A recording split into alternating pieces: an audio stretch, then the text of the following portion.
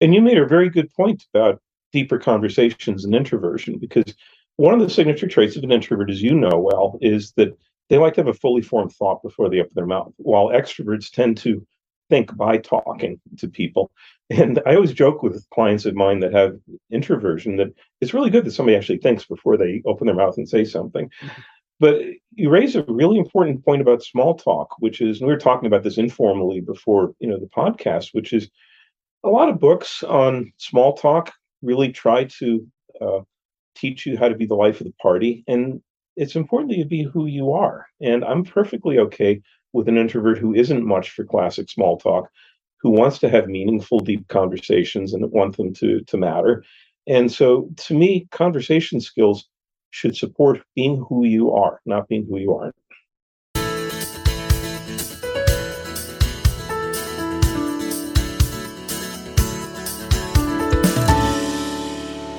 Hello, and welcome to episode 95 of the Quiet and Strong podcast, especially for introverts. I'm your host, David Hall, and the creator of quietandstrong.com. This is a weekly podcast dedicated to understanding the strengths and needs of introverts. Introversion is not something to fix, but to be embraced. Normally, we will air each episode on a Monday. Be sure to subscribe on your favorite platform. Leave me a review. That would mean a lot to me. Tell a friend about the podcast. Help get the word out there that introversion is a beautiful thing. Rich Gallagher is a psychotherapist based in upstate New York who specializes in treating anxiety disorders. A former customer service executive and public speaker, he is the author of numerous communication skills books, including What to Say to a Porcupine, The Customer Service Survival Kit, and How to Tell Anyone Anything. His books have been published in 8 languages, and he has personally taught over 35,000 people worldwide how to communicate better in difficult interpersonal situations. Rich has been published or featured in Time Magazine, CNN.com, Business Week, Dale Carnegie Training, Morning Drive Radio, and numerous other media outlets.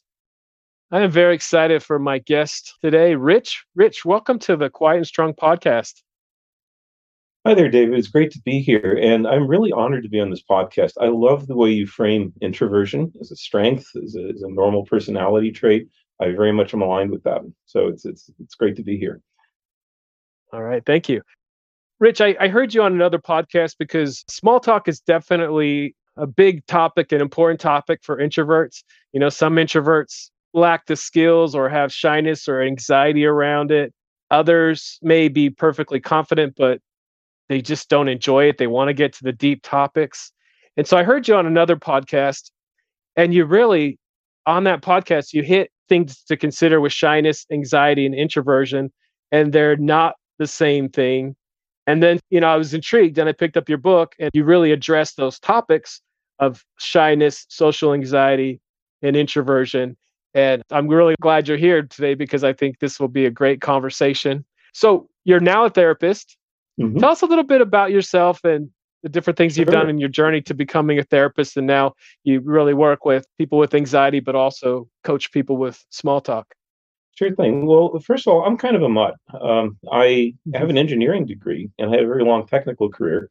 And back in the 1970s, when dinosaurs roamed the earth, I was one of Cornell University's first dual majors in engineering and psychology. People joked that I would grow up to build bridges that would talk people out of jumping off of them. um, and I actually did both careers in sequence. So I became a therapist in my 50s, but had a very long technical career before that. But in between there, I eventually moved into management and became a customer service executive, and then later an author and speaker on how to handle difficult customer situations. So for many years in the early 2000s, I made a living getting up in front of large audiences, pointing at my glasses and saying, "Get angry at me," showing people how to defuse that. I joke that from there, I then decided to put myself in the middle of other people's family conflicts. But in reality, I always had an interest in treating anxiety disorders. It's something I've dealt with personally. It's something that runs in my family. And I've always been fascinated by the mechanics of how good psychotherapy can really change how well you function when you have anxiety disorders. Um, and so that's why I became a therapist in my 50s and specialized in that. Um, as for small talk, as to how I got into that, one summer as a therapist, I had a group of about 4 or 5 patients who all had severe social anxiety that was interfering with how they were functioning in terms of they couldn't go to school or couldn't go to work. And almost in desperation, I wrote up sort of a Betty Crocker cookbook for how to have a nourishing 5 to 7 minute conversation. Because one thing that jumped out at me with all of these clients was they didn't know what to say in a situation. That was what was so frightening for them. It was like they had a 300-watt spotlight on them. And they didn't know what to say. Just like if I got pushed on stage without any acting lessons. And so we used this Conversation 101 ebook as a basis for doing a lot of role playing on the mechanics. And it worked really well. All of these people recovered. All these people got back to functioning again. I shared this online with other therapists and in therapy communities. And that's how Rockridge Press eventually got a hold of me and invited me to write this book, Stress-Free Small Talk.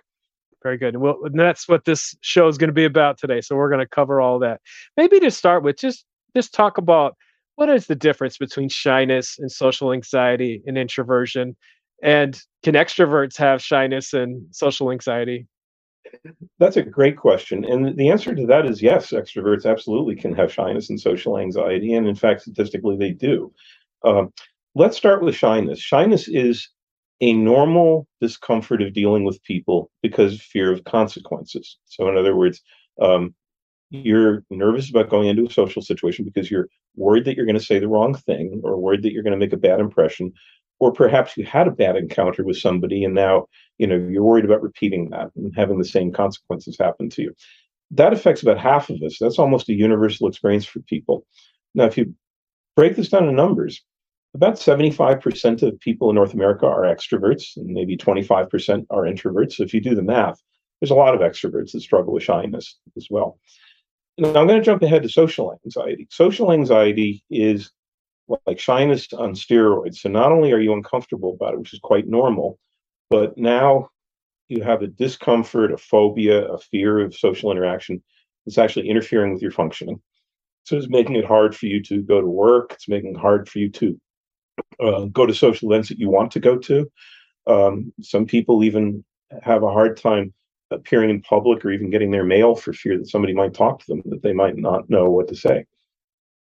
And then we get to introversion, which is your expertise. And I love the way you've always framed introverts in your podcast. Introversion is not a disorder. It's not a phobia. It's a perfectly normal way of being. And as you point out very well in your other podcast, many introverts are affable, articulate, and socially adept. Many of them don't need the kind of conversation skills that I teach in this book, for example, but they have a limited amount of energy for dealing with people. Extroverts gain energy by interacting with other people. Introverts are drained of their energy by dealing with them. Yeah, for sure.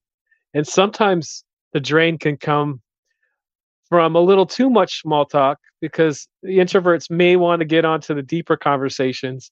And sometimes the deeper conversations can actually be energizing. But like you said, introversion is not something that you treat, it's just something that you understand and embrace. And so, yeah, well said on all those things.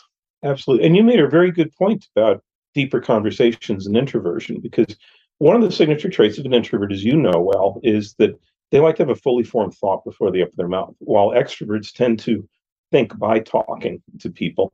And I always joke with clients of mine that have introversion that it's really good that somebody actually thinks before they open their mouth and say something.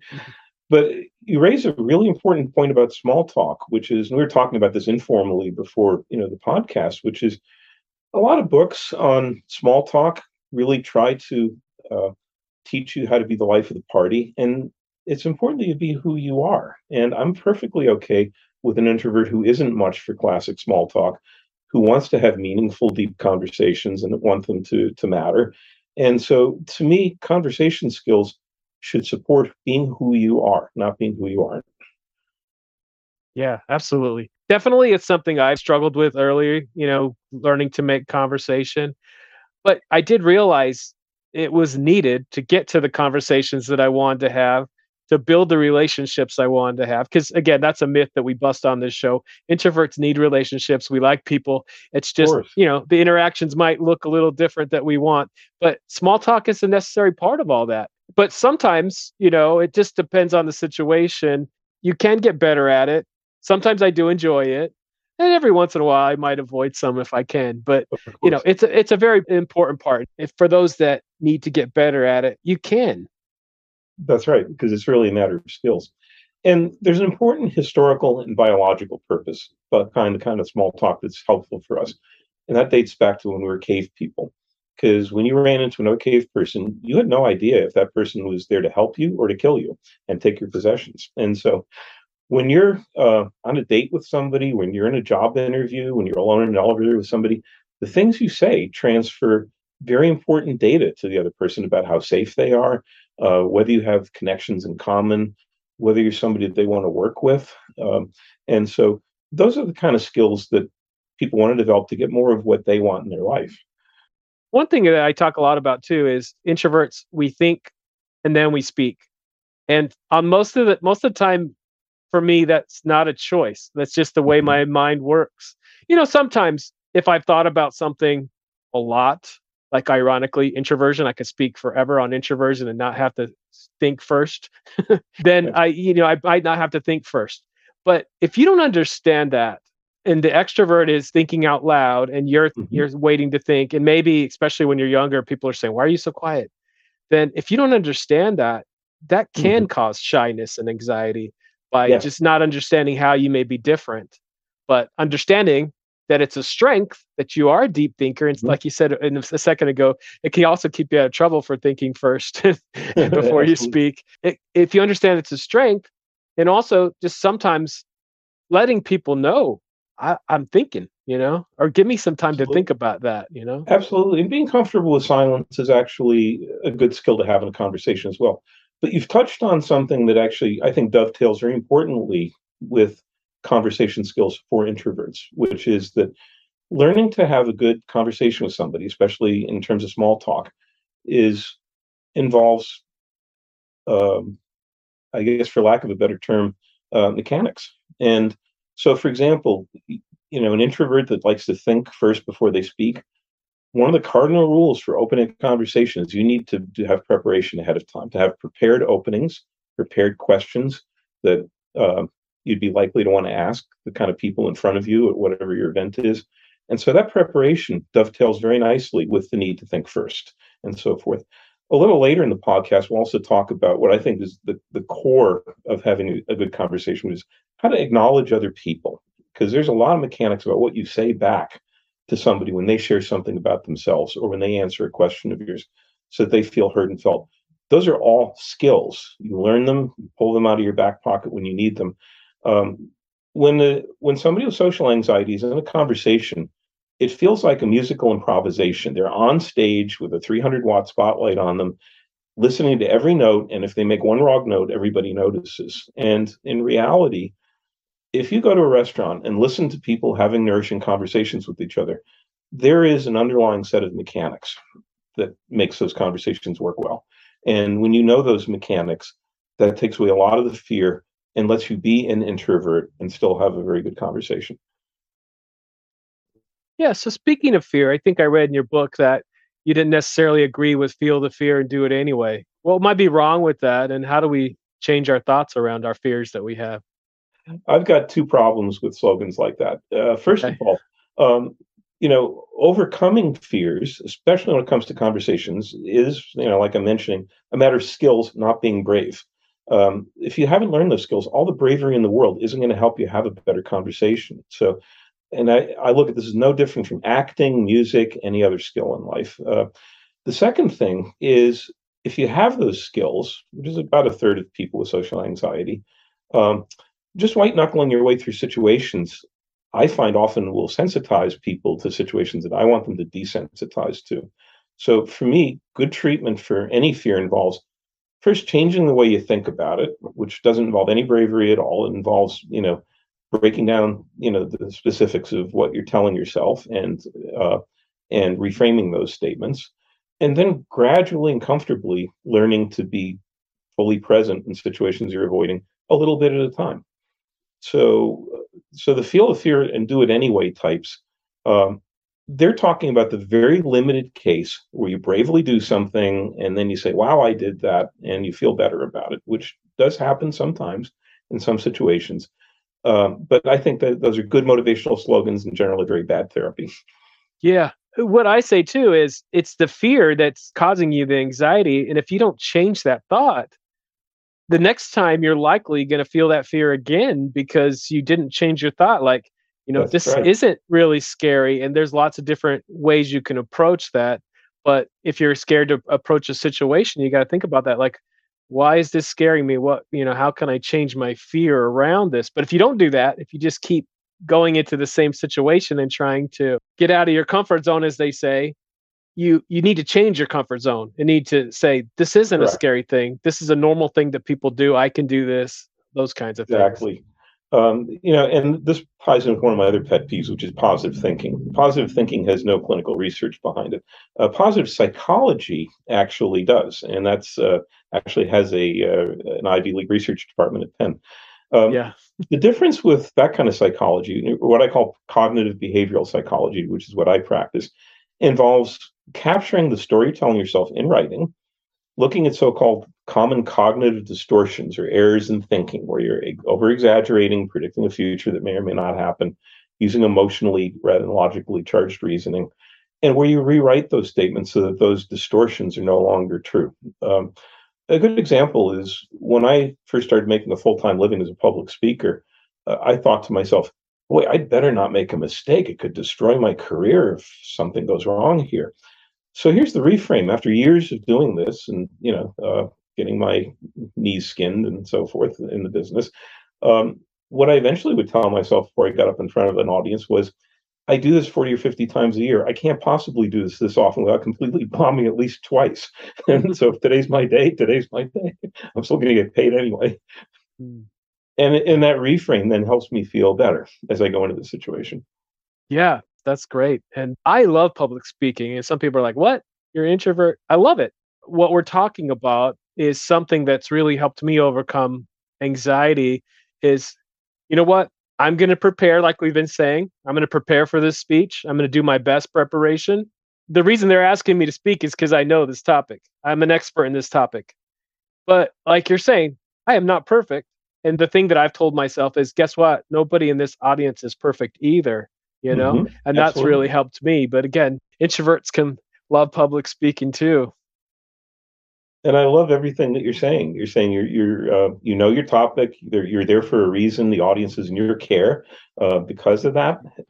And but on top of that, you also get to be human. Things can go wrong, and it's okay. Any professional speaker who's done this for a long time learns how to handle hecklers, learns how to handle situations where the energy isn't right in the audience. And again, those are skills too that you just develop over time. And it's okay to make mistakes. Yeah, yeah, definitely. The hecklers, or maybe it's even just the questions and answers. Sometimes it's hard to prepare for all that. So Right. we do our best. And that's Exactly. you need to learn to work around those things too. Exactly correct. I mean, once, for example, I used to give a lot of, talks on how to handle difficult conversations. And I had one technique for defusing somebody who talked too much. And I had somebody come up on stage and they just talked and talked and talked over me. So I finally turned to the audience and said, I've never said this in 20 years of speaking. I give up. Oh, wow. So you picked somebody good. Exactly. That's awesome. Okay. Well, in your book, you give a guide to conversation starters, and I think in the book you called it the good, bad, and the ugly. Tell us Yes. about that. I think having prepared openings is really important because the first impression will cover a multitude of sins in a conversation.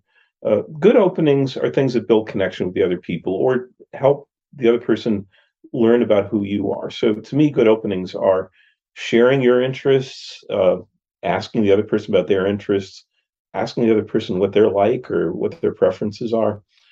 Bad openings are the weather because that's really boring generally. Um, I think relationships is something you have to be careful about because unless you know somebody really well, if you ask, how's your family, and they just got divorced or Junior just got arrested again, that may be putting them in an awkward situation. So it's best to let them lead about their personal lives and their relationships, for example. In terms of the ugly, we get into areas like religion, politics, or criticizing anything. And I think you have to be extremely careful about criticism. couple of personal examples that I could think of when people have talked to me, for example, is back when I was in college, I was out to dinner with a couple fellow students, and they were ripping their professors to shreds. And finally, they lit into the department chairman of our department, not realizing that he was my father. Oh Uh, no. they had no idea. Oh wow.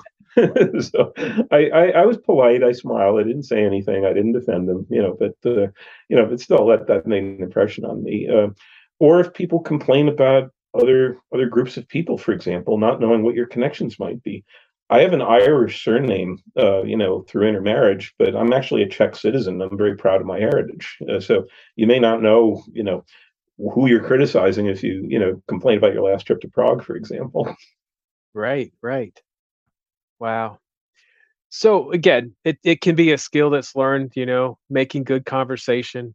The other thing is sometimes people say, as a general statement, introverts are great listeners. Hmm. And I don't fully agree with that. I think we can be, Hmm. but I think that sometimes it comes from maybe like the person you invited up on stage, maybe they're just talking nonstop, you know. So I don't like introverts characterized as good listeners just because maybe the other person is talking and thinking they're being listened to. So but introverts can be good listeners, but I think for some people it Yes. might come more naturally than others. How can we learn to be good listeners? I really like what you just said, and I agree 100% with it because I'll agree with that statement this far. Introverts, because again, they tend to think and give space for their own thought process. They're better than most people giving people the time and space to respond in a conversation. But that is not listening. Listening is a matter of acknowledging the other person, which is a skill that gets learned. And I think it's the most important skill. So, since you brought that up, let me walk you through how you acknowledge people, because that's the thing that gives introverts the most control in a conversation. It gives them the confidence to know that whatever the other person says, they can pull a response out of their back pocket that will make the other person feel heard and felt. And I call that the 4 octane levels of acknowledgement. The lowest octane level, which is very mechanical, very simple, but also very powerful, is paraphrasing. Paraphrasing is simply where you take what the other person says, gift wrap it in your own words, and the more you use your own language to play it back to them, the better. And you simply hand their thought right back to them. So somebody says, "My son just got into college," and I respond by saying, "Wow, so your son got accepted in university? That's wonderful." That's a good acknowledgement that makes the other person feel good. I'll give you an example of how powerful paraphrasing is, even though this is sort of a mechanical bargain basement form of acknowledgement. I'm up on stage in front of 500 people at a major university, and I asked them from the stage, "What are your biggest problems?" And one person raised their hand and said, "Graduation audits." People call and say, "Hi, I'm ready to graduate." And then it turns out they're 2 credits short or missed a requirement, and no, they're not going to graduate. So I asked somebody to come up on stage and role play that with me. And this person did a wonderful job. She yelled and screamed at me about how this was holding up her job and it's all my fault. And so all I did was exactly what I told the audience I would do. I leaned in and I paraphrased everything she said. I said, "Wow, this is really inconveniencing you. You've got a job in 2 weeks. We've got to figure out a way to help you graduate as soon as possible." So she's standing there with this look of stunned silence on her face, saying, "I'm trying to get angry at this guy, and now I don't know what to say. He's taking all my good lines." so, uh, so paraphrasing is something that you can pull out of your back pocket anytime you need it. So now I'm going to move on from there to the next octane level, which is which is what I call observation, and that's where instead of just handing them back their thought, you're playing back what you think they're feeling. You can't crack open their head and see what they're feeling, so you have to take a guess at it. And guessing is actually okay in that situation. Um, Before I became a therapist, I was a crisis line counselor, and we were taught to play back the other person's feelings. To say, "Well, your husband just left you, and you're feeling very frightened," and they may come back and say, "Oh no, I'm not frightened. I'm angry," but they still appreciate the fact that you're locked in on how they're feeling. The only caveat with this octane level is unless you have a good connection with the other person, this is the only kind of acknowledgement that could sound patronizing. So if I say, "David, I sense you have a lot of anger here," that could come off like, I'm patronizing you. But if I say, "Hey, David, that must have been really frustrating. Now we're connected." So I'll put a little asterisk in front of that one to use it with caution. But that can be very powerful. The next octane level, which I like even better because it's even safer and even more powerful, is validation. So far, paraphrasing is handing them their thought, observation is handing them their feeling. Validation says, I see how you feel, and I think your feelings are valid. I think you have a right to feel that way. You can do this even if you violently disagree with other people, because all you have to do is just compare them to other people. And you just invite a big crowd in your answer and say, wow, nobody likes having to do their taxes. Everybody hates it when we're stuck in traffic. Um, and so now you're building a connection with them. And think about things like political arguments, for example. You can validate people till the cows come home, even if you violently disagree with their view of the world. Um, so it's an extremely powerful tool for building bridges with people you may or may not agree with. And then finally, the highest octane level is identification, where you say, I would feel that way if that happened to me. And you should only use it if it's actually true. Somebody tells me they're having a difficult pregnancy. I can't identify with that because I'm the wrong gender and so forth. If something really crosses your boundaries, then you don't have to identify with it either. But so you just choose the appropriate octane level, plug in the words, turn the crank, and move safely through the conversation. That's listening. Yeah, absolutely. And just another thing I've really learned is to be present with that person that you're listening to. Absolutely. Delighting in their company. And I know some introverts, especially when shyness or social anxiety are there, they may just, you're in a conversation, and when you're shy, you may just kind of respond to their questions and not be present with them, and because you're just trying to get through. But really, it is a matter of making sure it's a conversation and not just one-sided. Absolutely. In fact, when I coach people who are introverts about conversation skills, that's usually the single biggest thing that I troubleshoot with them is, and I have a rule that I call the 3-to-1 rule, which is after every 3 questions for the other person, share something about yourself so that it's a dialogue and not just an interrogation. You can make that the 4-to-1 rule or the 3-to-2 rule or whatever fits your personality. But the key is to understand that it's a dialogue that involves a dance with 2 partners where you're sharing some of yourself in that conversation. Yeah. Sometimes what I do is I may ask them a similar question right back to them that they ask about me.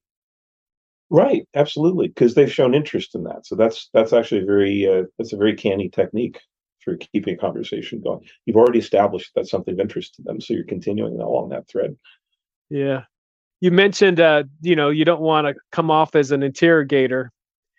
I'm definitely guilty of that sometimes because I'm an analytical person, and my career has been working with students. And so sometimes I want to get a lot of information so I can be the best help. Uh-huh. And sometimes I might just say that, hey, I'm going to ask you a lot of questions so I can help you.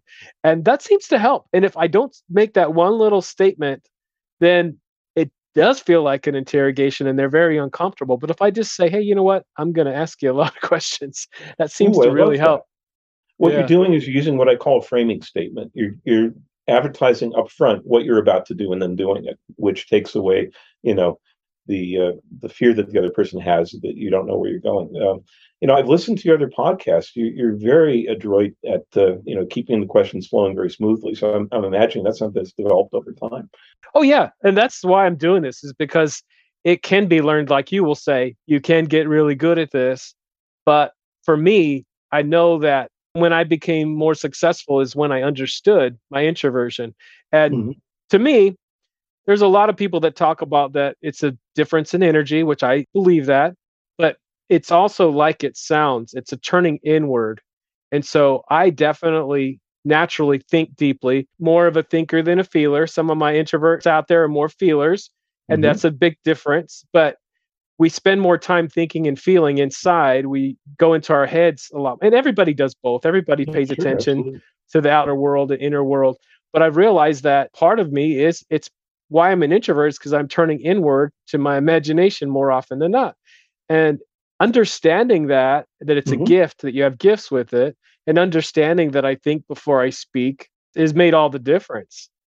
I agree 100% with that framing. I mean, for example, The fact that introverts tend to be more fully present with people because of the time and space they give themselves and each other, that can be a huge advantage in a conversation. Think about a networking event, for example, where people are looking to meet people for business reasons, for example. Have you ever been to a networking event where people are just, foaming at the mouth to try to make a sale or try to build a connection? Whereas I've discovered, and this is something, I'm a flaming extrovert, and this is something I've learned from observing other introverts, that simply delighting in the company of other people has really built some of my most valuable connections with people with no concern of whether I'm going to sell them anything or whether we're going to cross each other's palms with silver. And that's something that I think introverts have as a natural gift in a conversation. Yeah, absolutely. Yeah, let's talk about that networking event you might go to. And Mhm. a lot of introverts might dread that kind of thing. Sure. We've talked about it's important to prepare.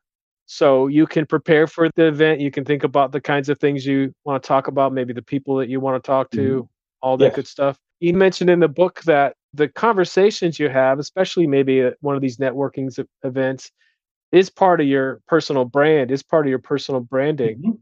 How do you make sure that you're building your personal brand as you're starting to have these conversations?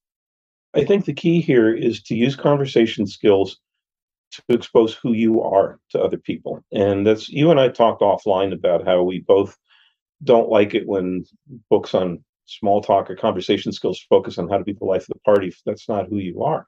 Because an important purpose of a conversation is to brand yourself to other people, because they're not just evaluating you, you're evaluating them as well. You're trying to find people who are your peeps and your tribe and who are compatible with the way you are. And so branding yourself as somebody who's thoughtful, uh, polite, gives people time and space. Um, let's say if you're going on a date with somebody, you want that person to know who you really are. And so, and I'm going to circle back to what you said earlier about framing statements. Letting people know using a framing statement what you're like up front and to set those expectations with people. And on a date, in a networking situation, in a job interview, that can be extremely powerful for people. I'll give you an opposite example of that. I used to work at a company in California where um, we taught training courses and they would cater lunch. If we had visitors who were vegetarian, they'd serve them like a salad or something like that. And so I got in the habit of, if we had anybody visiting from India, that I would take them out to a good Indian restaurant, for example. And one of the people I took out to lunch, who was a professor, the first thing he said to me, he says, "Hey, Rich, you know what typical Indians are? They're quiet, right? No, that's not me. I've got an ego as big outdoors." And we just hit it off famously because he defined himself, and he and I were very compatible as good friends, and that was a lifelong friendship from there. Very good. At the networking event, I know that something that introverts may be uncomfortable with is approaching that conversation that maybe Hmm. already taking place, Hmm. or maybe they get into the conversation and then how do they exit the conversation in a good way? I know you've written about that as well. Yeah, absolutely. There's mechanics to both those situations. Now, first, let's take the situation of breaking into a conversation, which a lot of people find very uncomfortable. Yes. That's actually that actually breaks down into fairly procedural steps, which is, first you get physically proximate to the group of people, and then watch their body language. Are they closing ranks away from you, or do they not mind that you're on the periphery there? So just read the energy first and decide if this is a conversation you want to break into. Then, if you can, what you do, and this is a skill not just for breaking into existing conversations, but this is also one of the other skills that we teach in the middle of a one on one conversation that you're already in. You look for ledges to climb onto to link whatever the other person is saying to what you want to do. Now, if you're trying to break into a conversation, that ledge may take the form of, you hear somebody say something, and then you can jump in and say, "Wow, I'm really interested in that too," or "Here's something I know about that." Uh, One of the shortest job interviews I ever had was, I was getting a demonstration of a technical product, and he didn't know anything about my background, and he said, "I generated these surfaces using bicubic functions." And I said, "Oh, very interesting. I did something very similar with biquadratic surfaces and averaged the normals." And he turned to me and said, "Would you like a job?" Because he knew I spoke his language. Um, Yeah. So, or you can also find these ledges with people. So let's say you know somebody in the group. You can say, "Hey, John, good to see you again." Um, so again, prepared hooks, physical proximity, and reading the energy is how you painlessly insert yourself into an existing conversation. And when you're in a one-on-one or group conversation that you're already in, that also is an ongoing process of looking for ledges to tie what the other person says to things you might contribute or want to talk about. And then you've had a good conversation. How do you exit gracefully when you're ready to exit? Absolutely. I was on another podcast recently where the host joked about the Irish goodbye, where you just kind of ghost them and leave, Yeah, and yeah. and that's okay. But there's a very powerful psychological principle here, which is psychologists will tell you that people remember the last thing they heard in a conversation. So if you have a knockdown, drag out fight with somebody all day, then end up smiling and shaking hands with them at the end of it, that goes in your memory banks as a good encounter. If you have a great day with your best friend, but you end up with crosswords at the end, that goes in your memory banks as a bad encounter. You can leverage that psychology to make the best of adult conversation by having a very enthusiastic, powerful closing. By saying, "Wow, it's great. It was great to meet you, George. I have to run to meet, my other colleague here, but I really enjoyed talking to you. Hope we can meet again." So this is one area where being enthusiastic and positive, even if that's a role that you take on, can be very useful. Yeah, absolutely. I think that's really important. It's really acknowledging, that you enjoyed the conversation and that will be remembered, that's Absolutely. important. Any other advice for attending, because again, networking events especially, that's a big Mhm. topic for introverts. Introverts do sometimes struggle. We've had these kind of conversations on the show. Any other small talk kind of advice for the networking event? I think the important thing in any conversation is the content of the conversation isn't as important as how you make the other person feel. And I'll give you an example of this. When I was 18 years old, I was working at a department store in the stockroom, and there was this incredibly attractive woman there. And the first thing she ever said to me was, I notice you're always shuffling your feet when you walk by, and I wish you would pick up your feet. It's really annoying.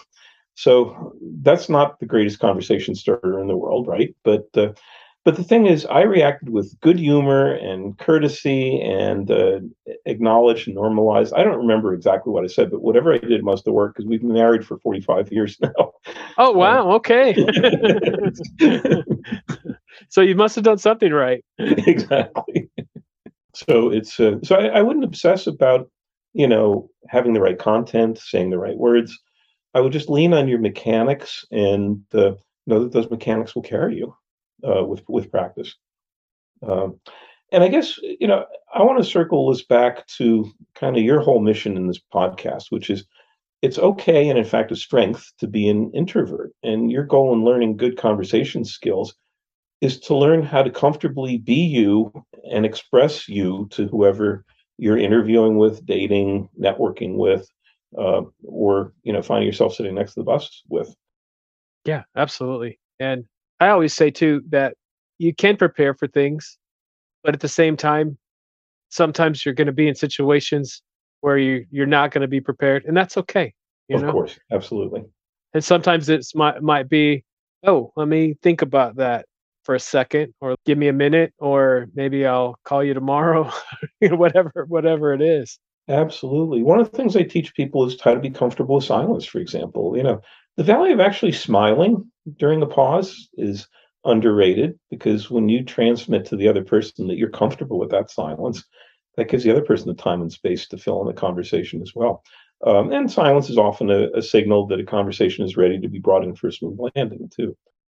Yeah, and another thing on that, we do get very uncomfortable with silence, both introverts and extroverts, and we Yes, feel like something's wrong. But I once heard someone say, you know what? If there's silence, it means everybody's quiet, so it's okay. that's exactly correct. The onus is on both people. Conversations are a dance with multiple partners. Yeah. And your comfort with silence, with appropriate amounts of silence, is something that brands people very well. Yeah, and that's why it's just important to have these kinds of conversations with everybody so everybody realizes, you know what? It's okay. It's normal. Absolutely.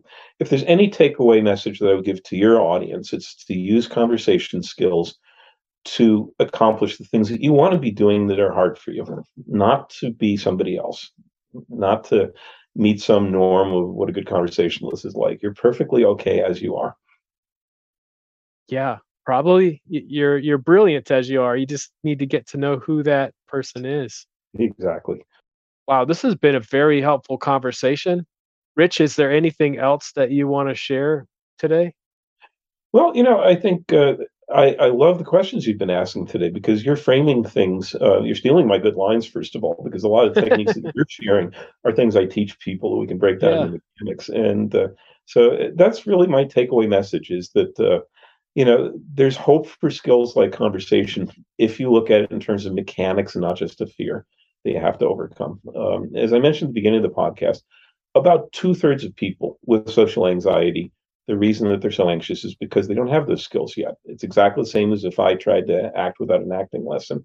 And then for the other one third, they're articulate, they're affable, they know exactly what to say, but it's just uncomfortable to be in those situations with people. That is treated differently as a fear or phobia with things like gradual exposure, cognitive behavioral therapy, and so forth. But really, the good news in all of this is that all of these things are treatable, and all of these things are things where if there's places you want to go, there's strategies for getting there. Yeah. Well said. Well said. That's it's you can overcome your shyness, your anxiety. Hmm. You're not going to overcome your introversion, but you can That's learn right. to understand it and embrace your unique gifts because everybody has them. We just need to understand them. David, I am so honored that you invited this extrovert into your nest. For this Yeah. Hey, podcast. you know what? Really, Yeah. I'm not opposed, but most of my guests have been introverts, but you have such expertise that you really do understand from the introverted side. And that's extremely useful. Like I said, I highly recommend your book. I also just learned that if you like Rich's book on stress free small talk, he also has 20 other books. So that's right. My latest one actually comes out in early November of this year. It's going to be a guided journal on anxiety disorders very from good. Very the good. same publisher. Yeah. So if shyness is it or social anxiety is it, you can overcome these things. Maybe it is understanding your introversion or working with the therapist or working with somebody. But introversion you can definitely understand and learn to embrace. Rich, where can people find out more about your book and the work you do? If you want to learn more about this, visit me online at smalltalkcoach.com. I have lots of free information there. I've got an extensive set of blogs going over a lot of the concepts that we talked about on this. I'd love to put a link to this podcast there as well. And also, I also coach people who have individual situations that they want to troubleshoot on a short-term basis. And this is also a link to a lot of the books that I've written. Awesome. Thanks again, Rich. This has been a wonderful conversation. I know people are going to benefit from it. Thank you, David. It's a pleasure. Thank you so much for joining me. I look forward to further connecting with you. Reach out at david@quietandstrong.com or check out the quietandstrong.com website, which includes blog posts, links to social media, and other items. Send me topics or guests you would like to see on the show.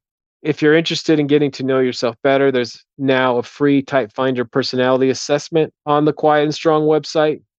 This free assessment will give you a brief report, including the 4-letter Myers-Briggs code. I'll add a link to the show notes. There's so many great things about being an introvert, so we need those to be understood. Get to know your introverted strengths and needs and be strong.